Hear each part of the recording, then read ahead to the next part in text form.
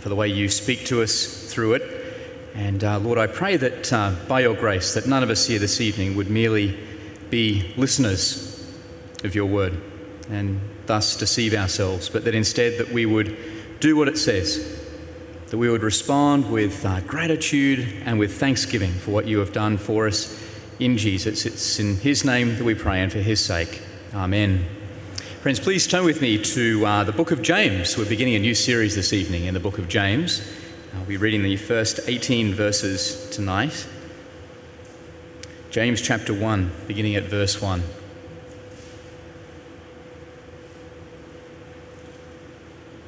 James writes this: James, a servant of God and of the Lord Jesus Christ, to the 12 tribes scattered among the nations, greetings. Consider it pure joy, my brothers, whenever you face trials of many kinds, because you know that the testing of your faith develops perseverance. Perseverance must finish its work so that you may be mature and complete, not lacking anything. If any of you lacks wisdom, he should ask God, who gives generously to all without finding fault, and it will be given to him. But when he asks, he must believe and not doubt, because he who doubts is like a wave of the sea, blown and tossed by the wind. That man should not think he will receive anything from the Lord. He is a double-minded man, unstable in all he does. The brother in humble circumstances ought to take pride in his high position, but the one who is rich should take pride in his low position, because he will pass away like a wild flower. For the sun rises with scorching heat and withers the plant. Its blossom falls and its beauty is destroyed. In the same way, the rich man will fade away even while he goes about his business. Blessed is the man who perseveres under trial, because when he has stood the test, he will receive the crown of life that God has promised to those who love him. When tempted, no one should say, God is tempting me. For God cannot be tempted by evil, nor does he tempt anyone. But each one is tempted when, by his own evil desire, he is dragged away and enticed. Then after desire is conceived, it gives birth to sin, and sin, when it is full grown, gives birth to death. Don't be deceived, my dear brothers. Every good and perfect gift is from above, coming down from the Father of the heavenly lights, who does not change like shifting shadows. He chose to give us birth through the word of truth, that we might be a kind of firstfruits of all he created. So friends, this evening we begin a new series in the book of James, or maybe, if I can describe it this way, a new series in the sermon of James. And the reason I say that, I call it that, is because in many ways that's how James the man comes across, as a preacher.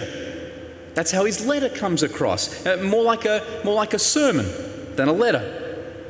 And we get a sense of that right from the beginning, don't we? That this letter, it's as much a sermon as it is anything else. It's James preaching to us as much as he is writing to us.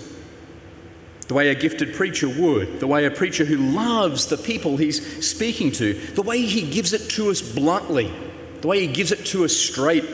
Verse 13, when tempted, no one should say, God is tempting me, he warns. Or verse 16, don't be deceived, my dear brothers, he says. And then there's the way, like a preacher, the way he uses all sorts of illustrations to make his point. Not so much in our passage this week, but certainly in the weeks to come. Just to give one example, the point James makes about the way our tongues, really small parts of our body, the way they have an almost disproportionately large effect for their size. Just like the bit in a horse's mouth that can turn the whole animal, or like the rudder of a ship that can turn a whole vessel, or like a small spark that can set a whole forest ablaze. That's what our tongues, our words can be like, he says. They're really small, but they have a huge impact. The thing is, he didn't have to use this illustration, did he? He could have just said, be careful about the way you speak. Choose your words carefully. They're important. They have big consequences. He could have just left it at that. It certainly would have got the point across. But being the gifted preacher that he is, he knows it wouldn't have got the point across as well, as effectively. Gifted preacher that he is, he knows how we're wired. He knows the power of an illustration, that explaining's good, but that explaining and illustrating is even better. So there's James' heart for the people he's writing to, his preacher's heart, his skill when it comes to illustrations, and then there's his fondness for the provocative. Gifted preacher that he is, he knows the power of a jolting statement. Verse 2, consider it pure misery, my brothers, whenever you face trials of many kinds. Except that's not what he says, is it? It's what we expect him to say, but he doesn't. What does he say instead? Consider it pure joy, my brothers, whenever you face trials of many kinds, is what he actually says. At which point we respond, pure what? Pure joy? Are you out of your mind? How can that be? As a rhetorical device, it certainly gets our attention. More on this in a moment. And then there's the way that James structures this letter. Structures this letter sermon. As sermon outlines go, it's an oldie but a goodie. Tell them what you're going to tell them, and then tell them what you've told them. In other words, there's a symmetry here to this letter. The conclusion, it reiterates the introduction, which brings us to our passage this evening, James' introduction. And like any sermon worth its salt, what you can't help but notice is that right from the very start, this letter, this sermon, it's a call to action. The Christian life, it revolves around God's initiative, to be sure, God's unmerited kindness towards us in Christ. God is both the author and the perfecter of our faith. But that being said, right from the start here, what James wants us to take to heart is that the Christian life is by no means a life of passivity. And so this letter come sermon, it begins the same way that it ends. It begins and it ends with a call to action. James' purpose, it isn't merely to inform. He wants to see us transformed. By God's grace, he wants us to be changed by what we've heard, to act on what we've heard. More than anything else, that's what makes this letter most like a sermon. Right from the very start, James wants us to embrace the Christian life, living life as someone who has been saved. It's a life of activity, not passivity. The question is, as we begin this series tonight, what does that look like in concrete terms? And right from the start, James tells us the Christian life, living life as a person who has been saved, it's a life lived actively doing two things. First, it's a life lived persevering. And then second, it's a life lived praying. No matter what our circumstances, whether we're well off or whether we're poor, that's what living the Christian life, living a redeemed life, entails. Persevering and praying. Why these two things, we ask?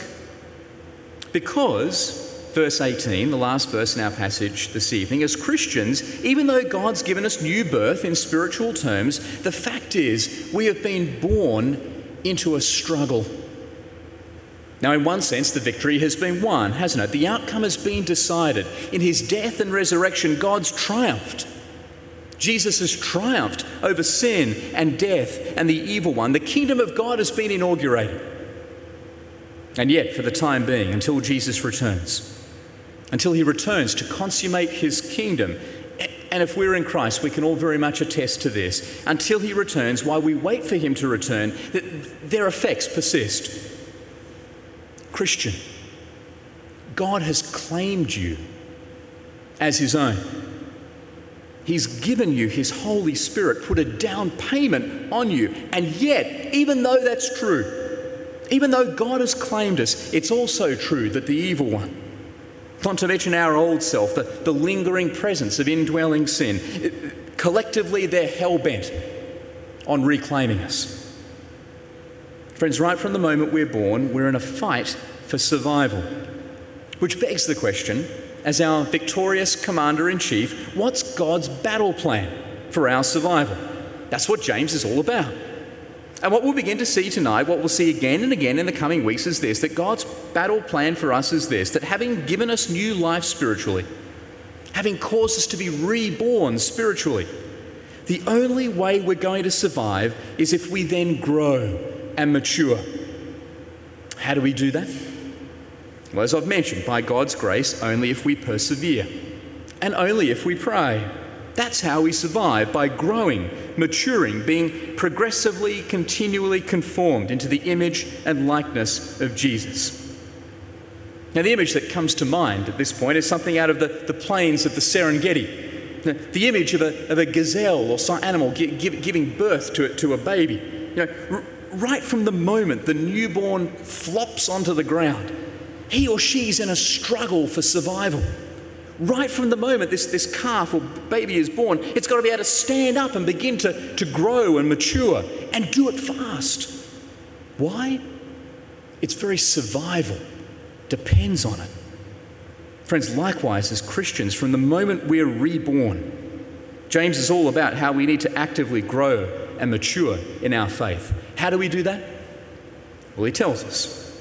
The God-given means by which we grow and mature is if we persevere and if we pray, is if we listen to God and do what we hear. And the thing is, this growth is actually measurable. There are divinely endorsed metrics, if you will, by which we can measure how we're doing, how we can tell if we're growing, how we can tell if we're persevering and praying. As James unfolds, he actually gives us 3 ways of telling if we're growing or not. 1, if we're controlling our tongues. 2, if we're caring for the needy. And 3, if we're growing in personal holiness and godliness. And in coming weeks, we'll be walking through each of these in turn. But for the time being tonight, as we begin this series in James, as we look at this introduction this evening, the book of James, James's sermon, at its core, it's a call to action. God's given us new birth, and now he calls us to grow and mature. He calls us to persevere, but he also calls us to pray. So with all this by way of background, with all of this by way of scene setting, let's go ahead and briefly look at this introduction together tonight and see how these themes play out. But before we do, it's really worth asking the question, who is this James anyway? And who's he writing to? Friends, take a look with me at verse 1. James writes, James, a servant of God and of the Lord Jesus Christ, to the 12 tribes scattered among the nations. Greetings. So first up, who is this James? And historically, the answer's always been James, the brother of Jesus, the leader of the church in Jerusalem. That's been the historic consensus. It's possible, in theory, that it might have been another James, perhaps, maybe the James, son of Zebedee, maybe James, the son of Alphaeus. They're the only other James that pop up in the New Testament. But as I say, the traditional view is that it's Jesus' brother who's writing this. Who else but Jesus' brother, the leader of the church in Jerusalem, someone as well known as him? Who else could get away with introducing himself just as James, with no other qualifying remarks, and expect us to know who it is? Which, if that's the case, and there's really no reason to expect otherwise, reason to think otherwise, if this really is James, the son of Mary and Joseph, James, the brother of Jesus, who's writing to us, it certainly makes the way he describes his relationship with Jesus all the more poignant. Even as we read these first 18 verses, did you notice just how often James refers to the people he's writing to, fellow Christians, as brothers? Verse 2, consider it pure joy, my brothers, he says, whenever you face trials of many kinds. Verse 9, the brother in humble circumstances ought to take pride in his high position. Verse 16, don't be deceived, my dear brothers, he writes. All throughout this letter, it's brother this, dear brothers that. James is calling people brother left, right and centre. And yet when it comes to Jesus, when it comes to his actual brother in the flesh, what does he call him? How does he refer to Jesus? Well, not as his brother. I mean, he is his brother, but he doesn't refer to him as that. Instead, verse 1, he describes himself as being a servant of God, and not of my brother, Jesus Christ, but of the Lord, Jesus Christ. Humanly speaking, he's his brother, and yet he's got no hesitation in calling him Lord. More than that, in fact. The way James constructs this sentence, there's grammatical flexibility. Quite possibly intentional grammatical flexibility. We've seen the way that the NIV puts it, James, a servant of God and of the Lord Jesus Christ. But the thing is, it could equally be translated, James, a servant of Jesus Christ, who is God, the Lord. Either way, one thing's very much for sure, and that's that James has got a breathtakingly high view of his brother. His view of Jesus is as high as you can get. Forget about sibling rivalry here. Humanly speaking, Jesus might be his brother, but above and beyond all else, he's his Lord. He's his God, no less. And friends, if we're in Christ this evening, so it is with us. Jesus is our brother. Not in exactly the same way that he was James' brother perhaps, but he's still very much our brother in the flesh.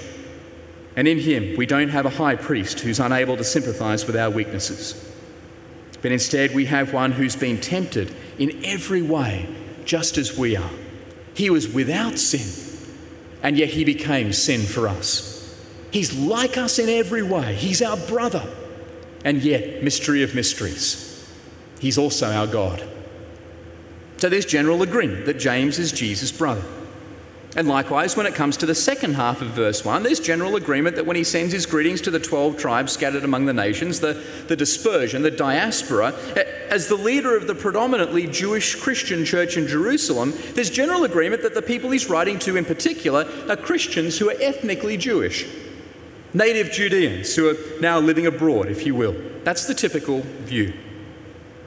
But above and beyond their ethnicity, friends, above and beyond these considerations, he is writing first and foremost to Christians. And the reasons he's writing to them, the reason this letter's been preserved by God for us, as his word to us, is that so that we don't forget. If we've received God's grace, we might be an elected species, but we're by no means a protected species, if you will.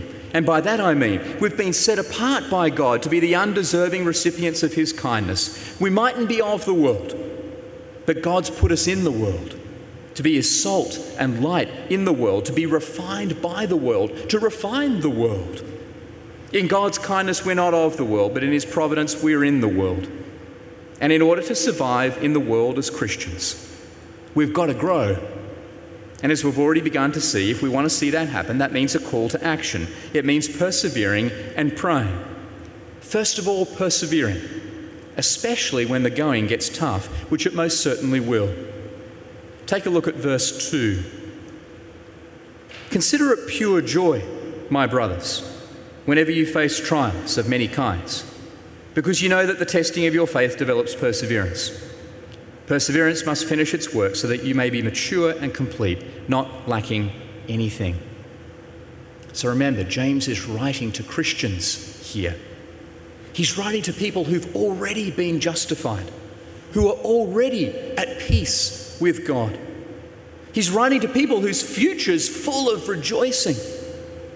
But their trouble is, their present is anything but. Maybe you can relate to that. Friends, the reality is we can all relate to that, can't we? Their present, your present, my present. It's not always full of rejoicing, is it?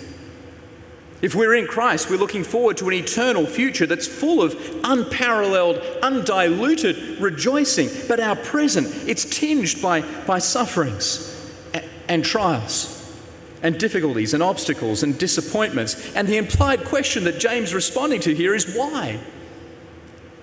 Has God failed? Is he not able to follow through on his promises? When I pray for things that are clearly in line with God's revealed will and then God doesn't answer them positively, what am I supposed to think? What's the point of trials? What's the point of disappointments, of dashed temporal hopes? Where do they come from? Well, one thing's for sure.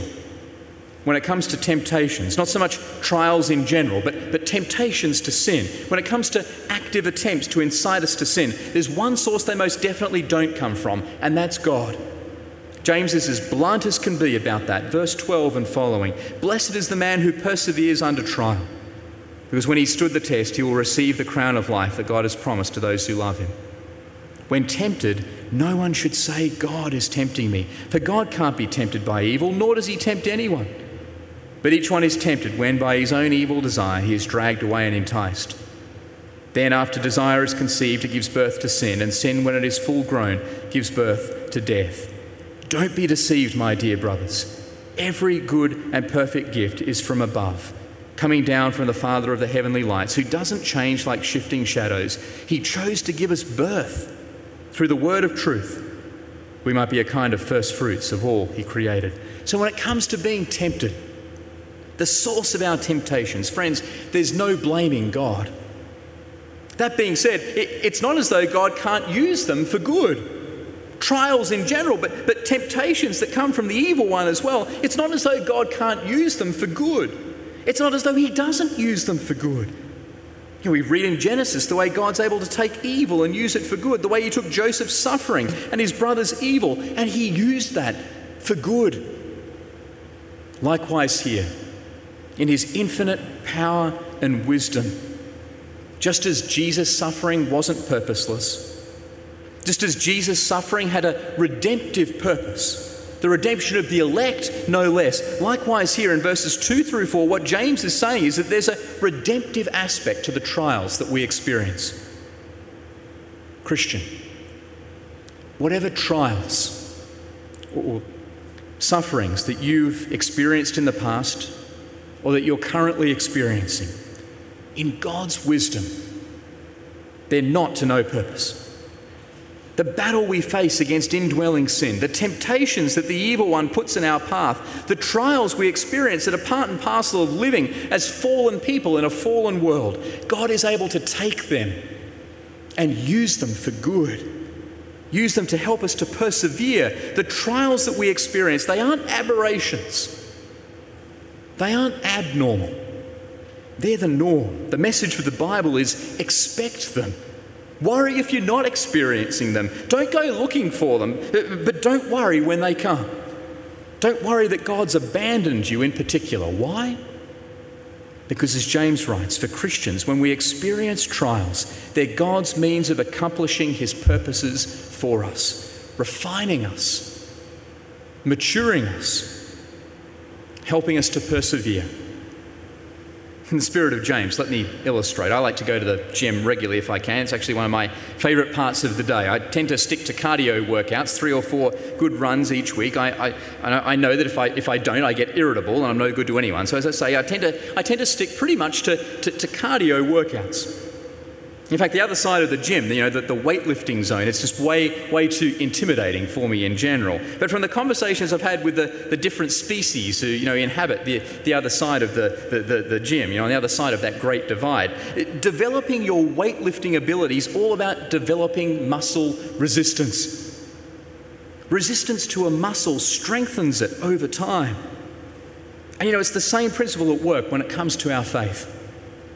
Trials and suffering and disappointment, assaults on our hope, challenges to our trust in God's promises, resistance in the form of suffering. They're God's way of building hope, strengthening it.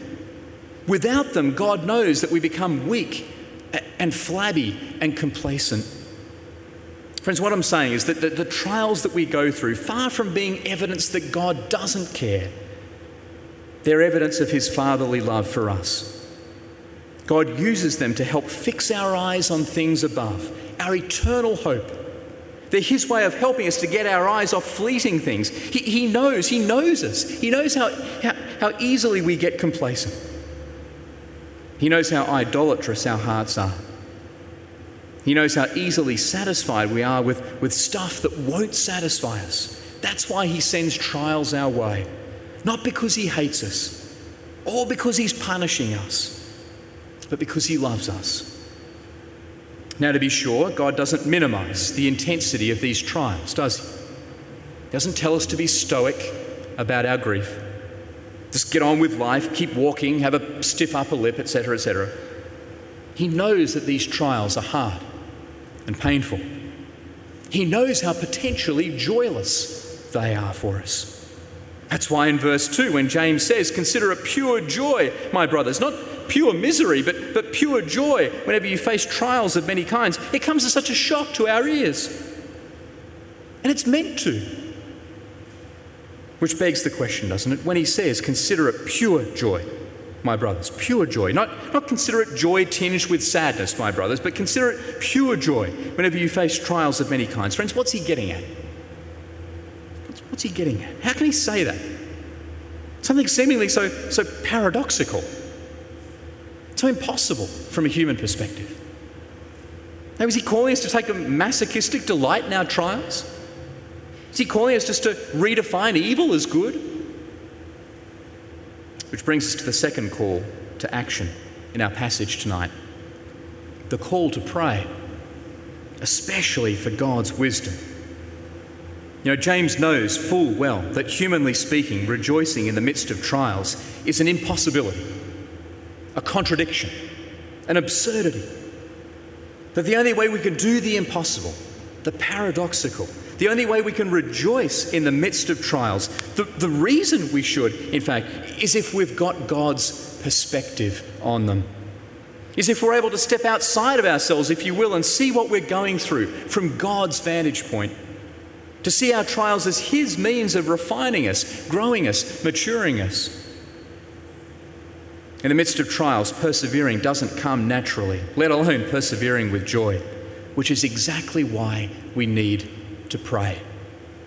Pray for God's wisdom. Pray for God's perspective. Verse 5, if any of you lacks wisdom, he should ask God, who gives generously to all without finding fault, and it will be given to him. But when he asks, he must believe and not doubt, because he who doubts is like a wave of the sea, blown and tossed by the wind. A man should not think he will receive anything from the Lord. He is a double-minded man, unstable in all that he does. But you know, all of this still begs the question, doesn't it? This is where I want to end up this evening. When it comes to persevering and praying, when it comes to your growth as a Christian, the question remains, when it comes to growth, what's my role and what's God's role? Now, I mentioned at the start that James is a call to action. But it begs the question, does this mean that our salvation, that it's a joint effort, a cooperative enterprise? What's James teaching us here? When God saves me, justifies me, is it a case of him putting me on the right path, but then it's up to me to stay on the narrow path? How does this growth thing, sanctification, how does it work? What's a constructive biblical way of thinking about my role and God's role when it comes to growing in holiness? Now, I've said that James is very much a call to action. So as I finish up tonight, what I want to do is briefly respond to a couple of potential misunderstandings in that respect. And the first is this. God calls us to persevere and to pray. We've seen as much. And at one extreme, there's a danger that we can easily start thinking that these are things that we can do in our own strength. That functionally, us growing as a Christians got everything to do with me and very little to do with God. We'll call this the God is my co-pilot view of Christian growth. Most of you will probably remember the so-called miracle on the Hudson that happened a few years back. The successful ditching of US Airways Flight 1549 after it hit a bunch of Canada geese at 2,500 feet and lost both engines not long after takeoff from LaGuardia Airport. This story was back in the news just a few weeks ago. The plane itself was salvaged from the river, all battered and bruised, and just a few weeks ago it got transported to Charlotte, North Carolina, where it's going to be on display at an air museum. Thinking back to that flight in January 2009, there were two pilots on that aircraft when it took off. Jeffrey Skiles, the co-pilot, and then there was Chelsea Sullenberger, the pilot. When the birds hit the plane with a thud, Skiles, the co-pilot, was at the controls. And Sullenberger, the pilot, immediately realised what was at stake. Skiles still had the controls at this point. Sullenberger was busy trying to restart the engines, the flight recording showing that he tried for about 15 seconds or thereabouts, which must have surely seemed like an eternity. Time was ticking, but nothing was working. And it was at this point that the Sully show began. His pulse rate must have been through the roof, but very calmly he announced, "My aircraft." He took over the controls, and the rest, as they say, was history. From that point onwards, with all due respect to Jeffrey Skiles, to all intents and purposes, as co-pilot, he was just along for the ride. "My aircraft," said Sully. And from that point onward, he was in charge. He had the controls. The buck stopped with him. And when it comes to growing as a Christian, there's a tendency for us to see God in the same way. Is there not? God is my co-pilot. The implicit assumption being, when push comes to shove, when it comes to affecting change in my life, strength to persevere, the will to pray, I'm in charge. My aircraft, not God's. That when it comes to growing in holiness, God's just along for the ride. I'm the pilot. He's the co-pilot. Friends, what I'm saying is, on the one hand, the danger is that we start thinking that God saves me, God justifies me, but then it's up to me to stay saved. God's got me in, but then it's up to me to stay in. God's planted me, but it's up to me to grow. Now, friends, this is a serious error, and it's not what James is all about. God isn't my co-pilot, and he's not your co-pilot either. He's our creator and our sustainer. And if we're in Christ, he's both the author and perfecter of our faith. We're justified by grace alone, and we're no less sanctified by grace alone either. Whatever persevering we're doing, whatever praying we're doing, it's by God's grace that we're doing it. That's the first danger. That when it comes to us persevering and growing and maturing as Christians, God's just along for the ride, if you will. But there's another danger as well, isn't there? The opposite extreme. If one extreme is that my persevering is ultimately up to me, the alternative extreme is the idea that my persevering and growing hasn't got anything to do with me. We might call it the just let go and let God approach. As though sanctification just magically happens. As though we get saved one day and wake up the next morning and suddenly find that all of our sinful habits and destructive patterns of living have just magically disappeared. Friends, if you've lived the Christian life for even a short while, you know that this just isn't how it works. Christian growth doesn't happen that way. There's something superficially pietistic about saying just let go and let God, but that passivity, friends, it's hard to reconcile. It's impossible to reconcile with the imperatives that we see in our passage this evening in James. Persevering is an active thing. Praying is an active thing. There's nothing passive about these activities in the slightest. There's nothing passive about the Christian life. It's God who gives us the growth, but it doesn't happen to us passively. If you're not sending out your resume, if you're not actively applying for jobs, don't be surprised if you're not getting any job offers. In much the same way, if you're not praying for God's strength to persevere, if you're not praying that God would give you joy in the midst of trials, his eyes to see that he's working all things for the good of those who love him. If you're not praying for his wisdom, if you're not praying, full stop, don't be surprised if there's little or no growing. Friends, on a corporate level, if we're not praying for this church to grow in maturity and numbers, we shouldn't be surprised if it doesn't. If you're not praying that God would open doors for you to share Jesus with others, don't be surprised when those conversations aren't happening. Conversely, if you're actively putting yourself in situations where you know that you're going to be tempted to fall back into old ways of living, don't be surprised then when you fall. If you aren't striving after growth, if you're just waiting for it to magically happen, then you've got the wrong idea about how sanctification works, and things need to change, friends. What I'm saying is this growth that James is exhorting us to, it isn't something that we can do in our own strength. It's not a matter of mustering the resolve and pulling ourselves up by the bootstraps.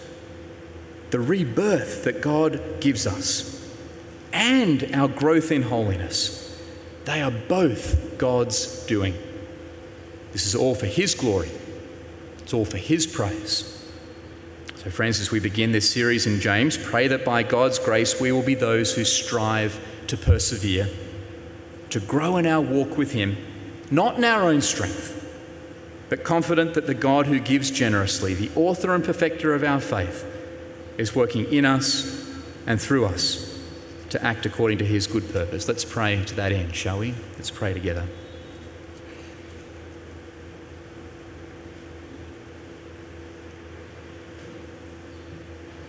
Father, you've said to us in your word, speaking of Jesus, that in your wisdom he had to be made like us, like his brothers in every way, in order that he might become a merciful and faithful high priest in service to God, that he might make atonement for the sins of the people. Because he himself suffered when he was tempted, he is able to help those who are being tempted now. Father, we thank you for the good news that these verses are, for the comfort that they are, that in the midst of our trials and sufferings, you haven't abandoned us, Lord, but instead you're a good and gracious God, that you're working all things for the good of those who love you. Father, continue to do your work in us. Conform us more and more to the image and likeness of our Saviour Jesus. By your grace, enable us to be a persevering people and a praying people. So we ask in Jesus' name and for his sake. Amen.